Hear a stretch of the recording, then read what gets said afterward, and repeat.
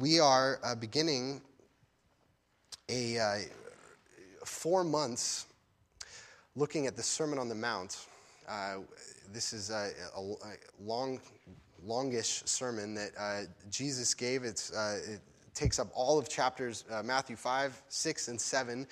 And we're going to be covering all kinds of topics over the next 4 months as we look at this sermon in detail. We're going to be talking about anger and lust and marriage and caring for the poor and prayer and anxiety, all kinds of practical issues about our spiritual life. And I'm going to be making today just a number of introductory remarks into this, maybe Jesus' most famous teaching, the Sermon on the Mount.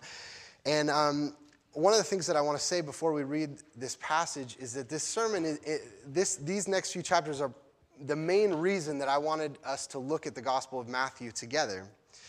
Because the Gospel of Matthew ends with Jesus giving this commission to the church. And he says, go and make disciples of all nations, baptizing them in the name of the Father and the Son and the Holy Spirit, what we did today, and then teaching them to obey all that I've commanded. So Jesus tells the church, your mission is to make disciples, and the way you do that is to teach all that I've commanded. But then you look back in Matthew and say, well, what did Jesus command? And actually, the Gospel of Matthew is kind of structured around these 5 discourses that Jesus gives, and this is the first of them. And actually, this is the only one where it begins, where it says, and Jesus taught them. So I think in many ways, when Jesus says, make disciples, teaching them to obey all that I've commanded, this is the content of what it looks like to be a disciple, is the Sermon on the Mount. And so as we make disciples and become disciples ourselves, this is just a central teaching.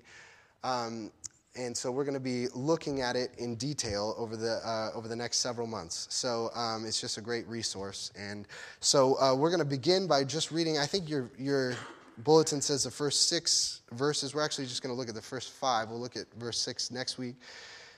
And this is the beginning of the Sermon on the Mount. This is God's word to you because he is your teacher. Seeing the crowds, Jesus went up on the mountain. And when he sat down, his disciples came to him, and he opened his mouth and taught them, saying, blessed are the poor in spirit, for theirs is the kingdom of heaven.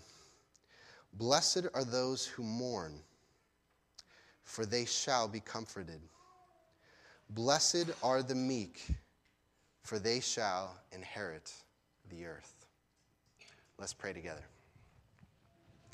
Our Lord, we thank you for these simple but penetrating words that open the Sermon on the Mount. We pray that you would send your Spirit to open our hearts to what you are saying, the mystery of what you're saying in these words. Give us a sense of wonder at the grace of our God. And would these words transform us? Words that are so familiar to so many of us. Would they be new? Would they be fresh to us this morning? And would we sense that the Lord Jesus is indeed our teacher, who's guiding us, discipling us, that we might be a people, a church that makes disciples as well. So be our teacher now, and I pray that you would somehow translate the sermon that I give, and that the people sitting here would hear a different sermon, a sermon that applies to their own lives, their own hearts, and that your Spirit would be the translator and apply your word to them. And I ask this in Jesus' name. Amen. As we're going to be looking at this sermon in detail, I just read a few verses. We're just taking little chunks like that over these next 4 months. One of the things I'm going to be continuing coming back to as we look at the Sermon on the Mount is what is the big picture? What's the main idea that Jesus is getting across in the Sermon on the Mount? So that as we're looking at these little few verses, what's the main idea? And one of the things, the main idea is you can kind of pick up in this verse 1. You'll notice that Matthew says, seeing the crowds, he went up on the mountain.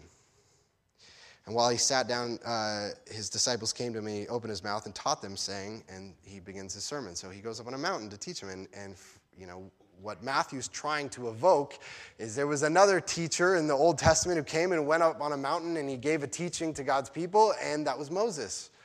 And so in some sense, Jesus is like this new Moses, right? Actually, in the Old Testament, Moses said there's going to be coming another prophet who's like me, and you should listen to him. And now Jesus is going up on a mountain.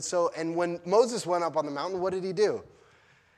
He got the Ten Commandments. He got those pieces of stone with the Ten Commandments written, and he brought down the law of God to his people. And so now Jesus is a new Moses who's bringing the law to his people. So on the one hand, you say, what's this sermon about? What's the big idea? Jesus is the new Moses. He's bringing the law of God to his people.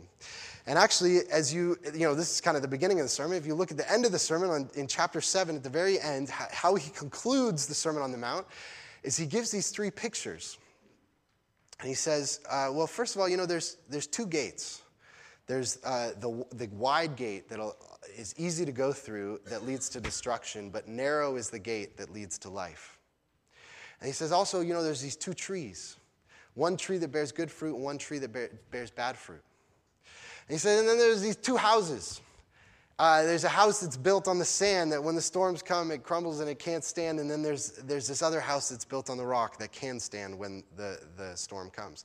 And so when you take these two things together, you say, well, okay, he's coming to give a law, the law of God, and he says there's these two kinds of ways to live, right? You can be the good gate, good tree, bad tree, good house, bad house. And so you think, what is this sermon about? Well, it's about the big decision, are you going to be a good person or a bad person, right? You think, okay, Jesus is putting before us the question, am I going to be a religious person? Am I going to be a pious person? Am I going to love God? Am I going to do what God says? Or am I going to be an immoral person and do whatever I want? Am I going to be an irreligious person? And yet, when we read the Sermon on the Mount, what we're going to find out is that this question has nothing to do with what Jesus is talking about. We think that these are the two ways to live, but when we look in the Sermon on the Mount, there's no prostitutes or drug dealers or gang members or, there's no immoral people in the Sermon on the Mount. The Sermon on the Mount, the people that Jesus is warning us against are not irreligious people, but religious people. The law is against religious people is you don't want to become a certain kind of religious person. And I think that all of us know that there is a kind of religiousness that is miserably unattractive, right? There's a kind of person that, maybe, it's all of us in some degrees. Maybe you know that, maybe you experience it, maybe it's you, that on the outside is very pious, very conscientious, knows a lot about the Bible, and yet you know that on the inside there's a coldness, right? There's a judgmental kind of spirit. There's a condescending kind of spirit on the inside. And that is really, it's unattractive. It's not this beautiful kind of life.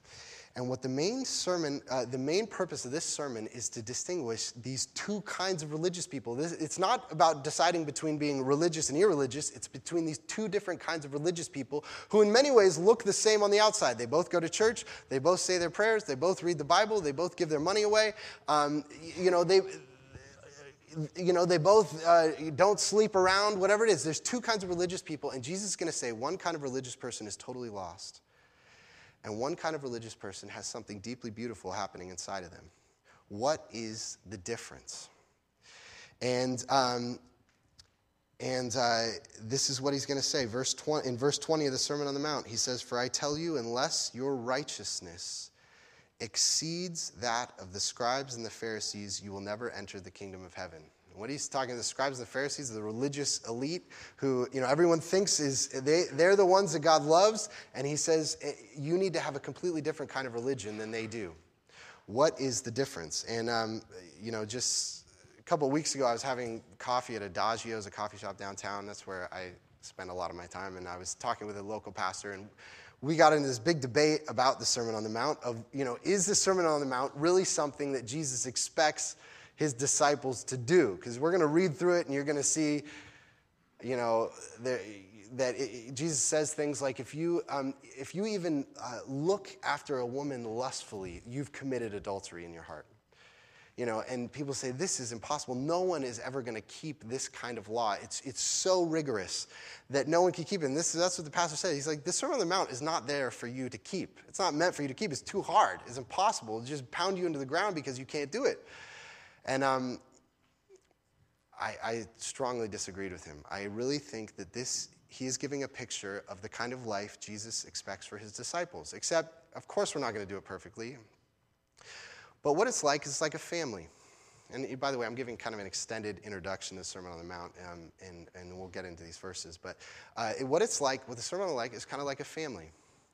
And if you have a family, you have children, you have certain requirements for your children. I require my children that they love each other, that they love their mom, that they love people. That's something that I demand of them. And are they going to do it perfectly? No. Are they going to be kicked out of my house if they don't do it? No. But all the same, that is a requirement of our house. And what's interesting about a house, though, why that's a good analogy of children, is because how are my children going to become loving people? Is it going to be because I simply tell them you need to be loving people? Is that going to make them loving people? It's not. It's when I love them. When I pour love into them, it actually it forms their hearts. It forms who they are and what they love, and they become loving people. Love bestows loveliness. And what Jesus is going to say, the same thing is true with the Sermon on the Mount, is that Jesus says there's these two kinds of religion. There's this one kind of religion that's just an external show, but on the inside there's this kind of coldness and death and condescending pride. And yet there's this other kind of religion that on the inside is full of joy and humility and gentleness and kindness. And he says, what's the difference going to be? How do you become one and not the other? You know, we're all here, we're all Christians. We want to follow God, we want to obey God. How do I become one and not the other? And his answer is in these opening verses of the Sermon on the Mount, because what he says is that we must be loved by him profoundly first. Jesus must love us. He must bless us before we can become a blessing. He must bless us before we can become a blessing. And so the Sermon on the Mount begins with Jesus pronouncing blessings. Blessed are the poor in spirit. Blessed are those who mourn. Blessed are the meek. He pronounces blessings on people. And so what these are called Beatitudes, these little poetic statements that the Sermon on the Mount begins with. This is the doorway into the kind of life that Jesus has to us. The Beatitudes are the doorway into the Sermon on the Mount, into this true kind of righteousness that exceeds the righteousness of the scribes and the Pharisees. And so the big message, and what's interesting about this passage that we're looking at this morning, is that the only people who have potential to be this true kind of righteousness, that's not just righteousness on the outside, but righteousness actually from the heart. The only people that have the potential to be that are people who are profoundly broken. You must be profoundly broken if you are going to become the kind of disciple that Jesus expects us to be. And those are the only people that Jesus puts his blessing on, are people who are profoundly broken. And so what I want to look at today is that Jesus blesses people who are broken in three ways: the spiritually broken, the emotionally broken, and the socially broken. This kind of profound brokenness these are all qualities that our world would say are repellent, that is unattractive to our world, and it turns out that these qualities of brokenness are actually qualities that attract Jesus and attract his blessing. So we're going to look at these three kinds of brokenness as an intro, the doorway into the Sermon on the Mount. So first, Jesus blesses the spiritually broken. And you can see that in those opening words where Jesus says, blessed, verse 3? Blessed are the poor in spirit. Now, what does that mean? What does that mean to be poor in spirit? I was reading an author recently who had made the observation that a lot of Christians take that phrase, poor in spirit, and they kind of transform it into something virtuous. Like it's a noble quality, right? That if you're poor in spirit, you're a kind of person, you're modest, you're humble, you don't talk too much about yourself. Maybe you're authentic, you've really looked in the mirror and seen the reality of who you are. And so that there's something virtuous about being poor in spirit. But what he says is that completely misses the point. If you think that being poor in spirit is some kind of quality that Jesus is trying to commend here, then you're missing completely what he's saying. Because what he's trying to say is that you have nothing to offer Jesus. The poor in spirit means that I come empty-handed. I don't have something virtuous that I'm bringing to Jesus. I have nothing to offer him. And he gives the analogy of this man who was a missionary. He went to a very poor part of the world, and he met with a group of people, and he began doing a Bible study with them. And so he'd open the Bible, and they'd read this passage, and he'd ask all these people sitting there, so what do you think of the passage? And they'd all sit there just silently and not say anything. He's like, all right, well, talk. Maybe we just need some warming up. And he kept coming back, and the same thing. No one would give any thoughts of what they thought about the passage. And then all of a sudden he realized that the reason is because no one had ever cared what the poor thought. It never occurred to them that they might think something that was valuable, that they had something valuable to offer. And he's saying this is the essence of what Jesus is saying, is the people who are blessed are the people who have nothing to offer Jesus, that they don't have spiritual insight. They don't, things that they can contribute to Jesus' mission. Actually, just before the Sermon on the Mount in chapter 4, Jesus starts this ministry, and it says there that, so his fame spread throughout all Syria, and they brought him all the sick, those afflicted with various diseases and pains, those oppressed by demons, epileptics, and paralytics, and he healed them. Those are the poor. Those possessed by demons with all kinds of diseases and sores all over their bodies, they're paralytics. They can't do anything, And you imagine if you're starting some movement, Jesus is starting a worldwide movement, which we're a part of 2,000 years later. And you'd imagine with someone starting a movement, who are they going to go to? You'd think they'd go to people who are gifted. They're leaders. They have skills. They're good public speaking skills, good relational skills. They maybe have finances where they can finance the movement. They have things to offer. And Jesus does the opposite. He doesn't go to the people who have things to offer him. He goes to the broken who have nothing to offer him, spiritually broken. And I really, this week, the Lord was ministering to me using just these words. I was sitting there.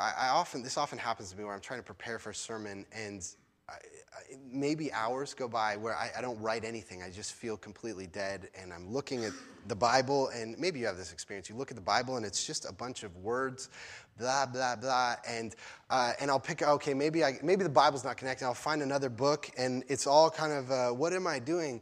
And so I'm sitting there doing this, and maybe the Lord's trying to, give me a spiritual poverty that I have nothing to offer. And so all I could do is I went on a walk, and I'm just walking with the Lord, and what he was showing me was that even as a pastor, even as a minister, it's essential to my ministry that I really have nothing to offer him.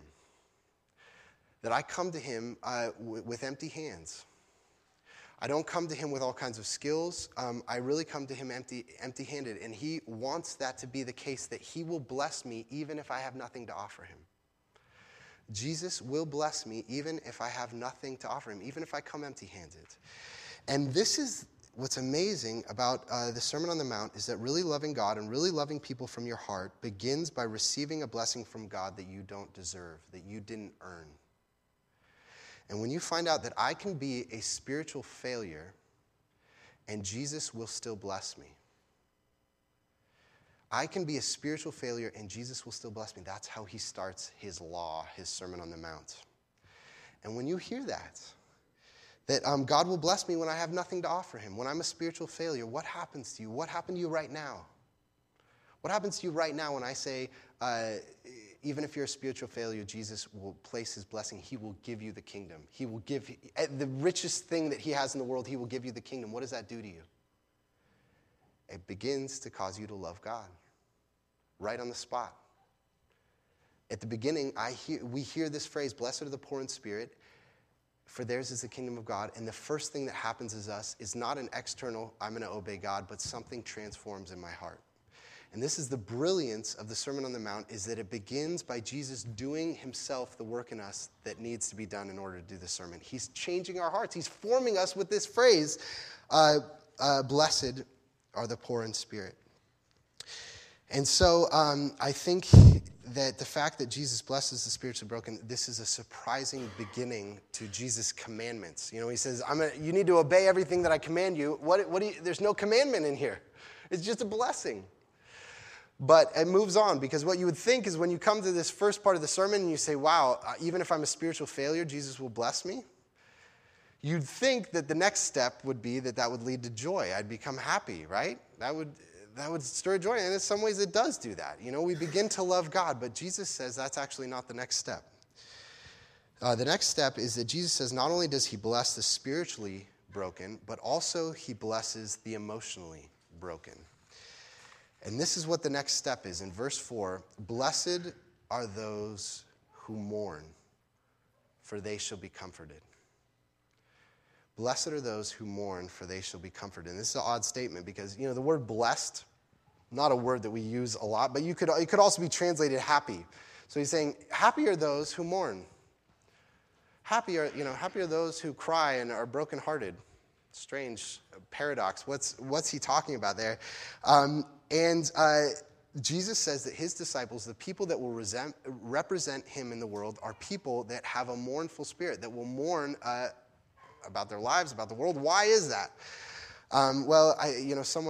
We talk about these passages in our home group, actually, the week before I preach on them, and someone in our home group mentioned that what Jesus is saying in the beginning of the Sermon on the Mount is that it's necessary for people who are Jesus' disciples to feel a sense of dissonance about themselves and about the world.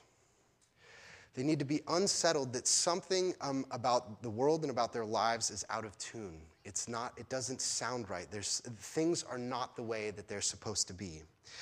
And that if we're going to have a righteousness, it's not just a show, it's not just I'm pretending to be a pious person, but a righteousness that's actually way down in my bones, in my heart, and in my gut, and who I am, that deep kind of love for God and love for people, a true gentleness and kindness, then there's going to be an honesty about the world and about my own life.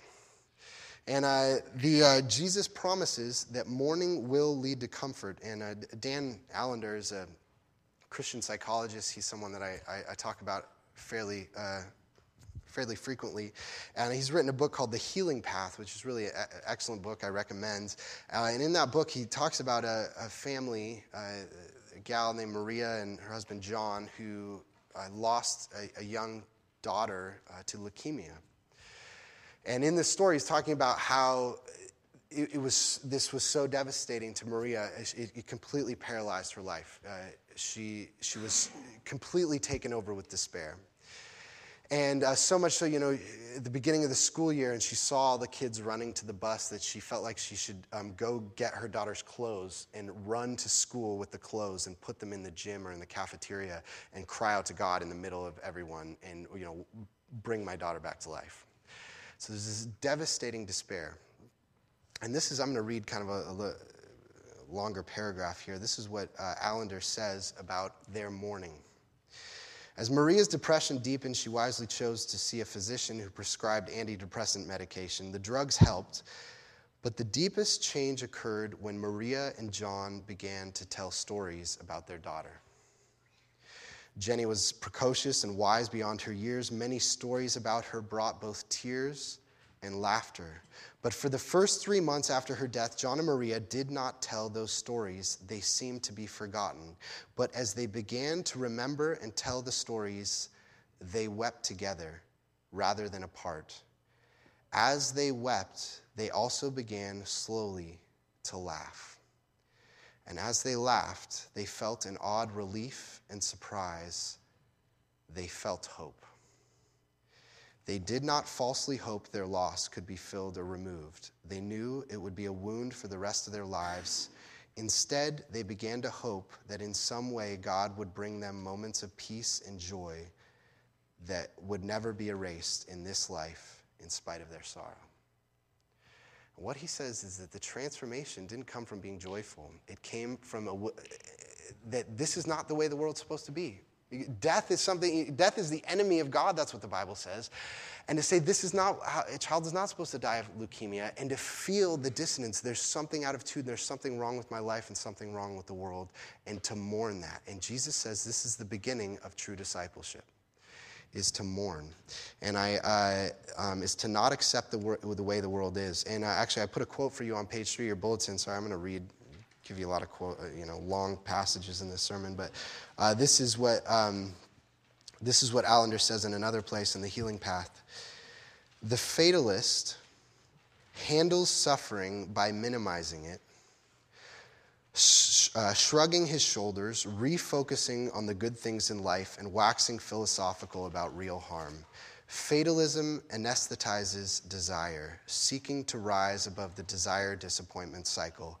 Fatalists may appear serene, but their stance results in distance from others, lack of empathy, and a trivialization on their part in shaping the future. Fatalism is morally lazy, unimaginative, and leads to a spectator approach to life. So if we're just fatal and we just try to say, I can just take, the world's a mess, my life's a mess, terrible things happen, and, I'm going to coast along nice and easy, nothing's going to affect me, I'm not going to have deep hopes or deep despair, I'm not going to have either of those. What he says is you'll become unimaginative. You can't be the kind of agent that God has called us to be in the world. And let me just tell you, by the way, this is one of the big differences between Christianity and something like Buddhism. Buddhism tells you you should not have desires. You should not have hopes. If you have desires and if you have hopes about the world and the way the world should be, it's only going to let you down. It's only going to lead you to despair. But what Jesus says is that if we're willing to mourn, that will create a hope in us that things can be transformed in the world.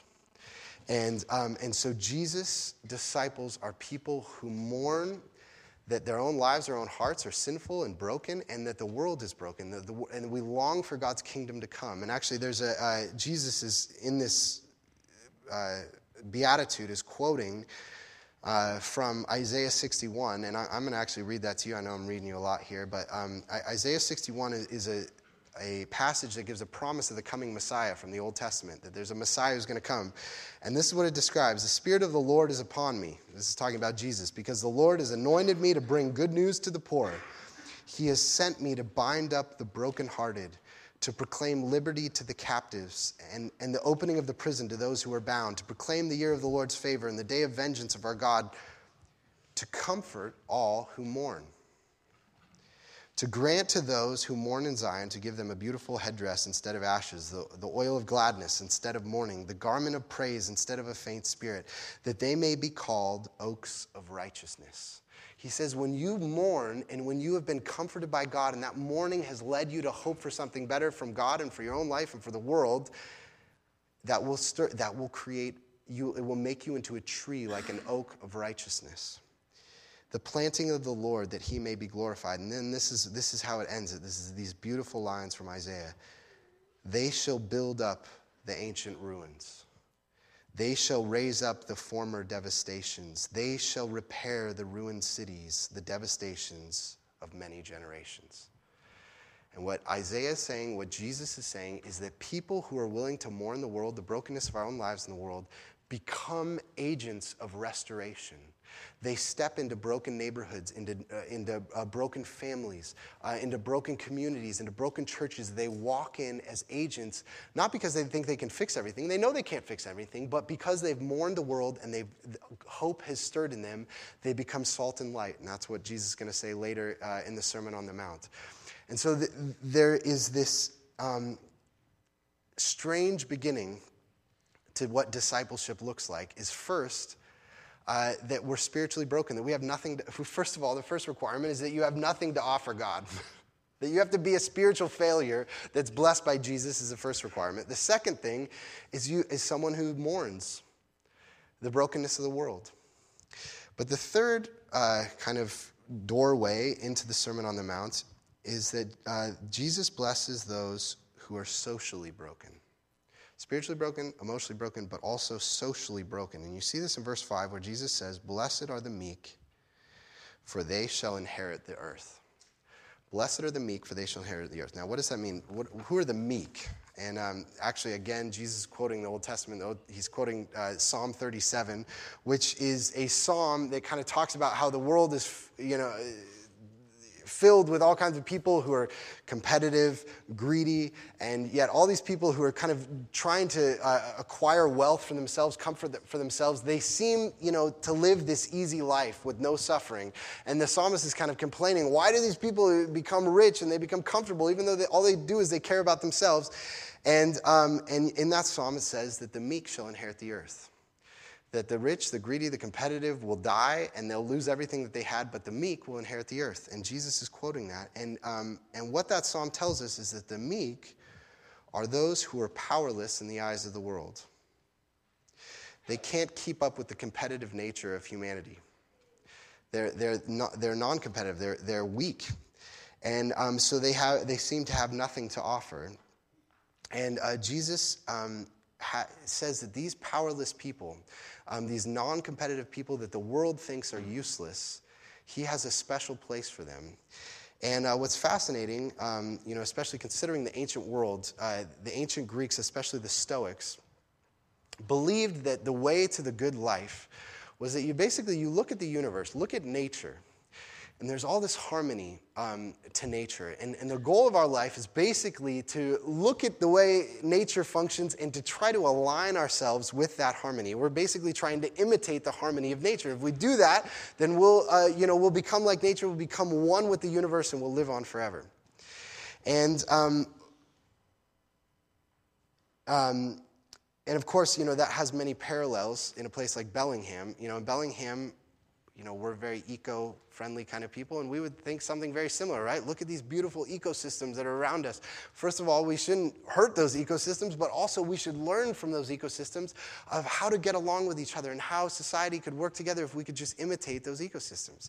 Now, but if you really look at those ecosystems, you really look at the way of nature, what are you going to find there? You're not going to find, the alligator saying to the yak, why don't you cross the stream? Sure, no worries. Go right ahead. I'm here for you, brother. We're ecosystem. We're all getting along, right? No, the alligator is going to grab the yak by the leg and pull him under the water and drown him. And that's how the ecosystem is held together. Nature is deeply violent, deeply competitive. All about my own survival. And actually, the basic worldview of our culture is evolution, which says, where does all the beauty, the trees, the butterflies, where does everything come from? It comes from animals being competitive, the survival of the fittest, the strong eat the weak. And so if you look at nature and you say, I'm going to imitate nature, you're not going to get love each other. You're not going to build up the weak, bind up the brokenhearted, right? The pack of wolves are going to leave the wolf with the broken leg behind. The baby elephant that gets lost gets left behind. And there's no sense of caring for one another. And what Jesus says is, I'm calling my disciples not to imitate nature, not to the power and to the competitive, but I'm embracing those who are not powerful. And instead, what the competitive do, we come into the world and say, I'm going to conquer the world. I'm going to set goals for myself. I'm going to achieve things, and which isn't a bad thing to do. I'm not going to get into how that works as a Christian. But what Jesus is saying is that we think that we can conquer the world and it will be ours. But what does he say? Blessed are the meek, for they shall inherit the earth. The earth will be a gift. My disciples don't competitively use their power to grab the things that they want. The things that they want are going to be given to them as a gift.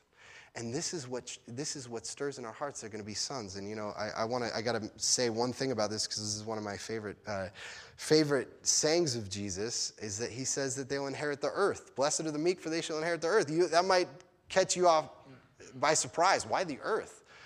I thought Jesus' disciples, when you believe in Jesus, you go to heaven. I thought you'd inherit heaven, right? The first one says, blessed are the poor in spirit, for theirs is the kingdom of heaven. Now, what's this thing about I'll get the earth? And what this shows us is actually, many Christians say that what our salvation is that salvation means that when you die, your soul goes to be with God forever and ever in heaven. Now, certainly the Bible says that if you believe in Jesus, that does happen. But that's not what your salvation is.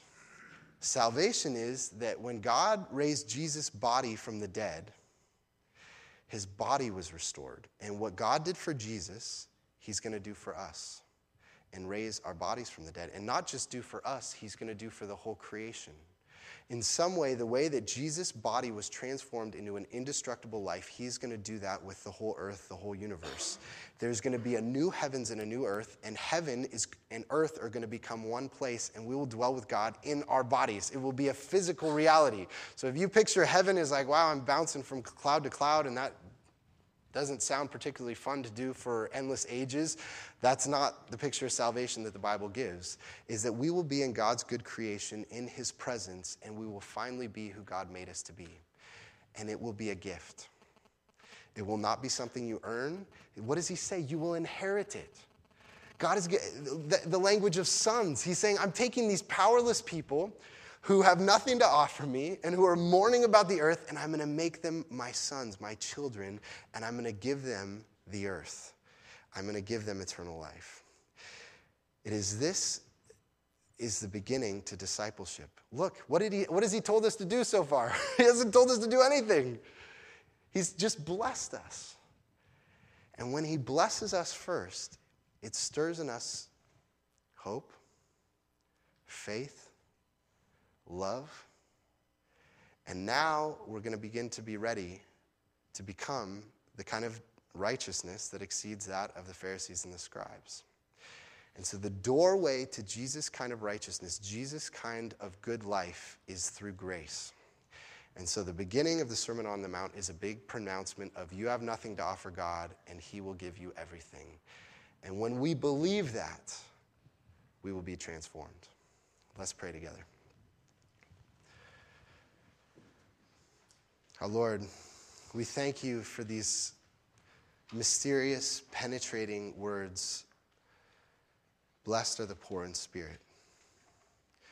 That when we have nothing to offer you, you bless us and give us your kingdom.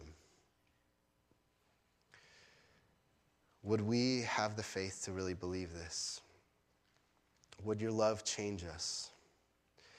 And would you make us your disciples through these words in this church? And we thank you for your blessing. It is worth everything to us. In Jesus' name.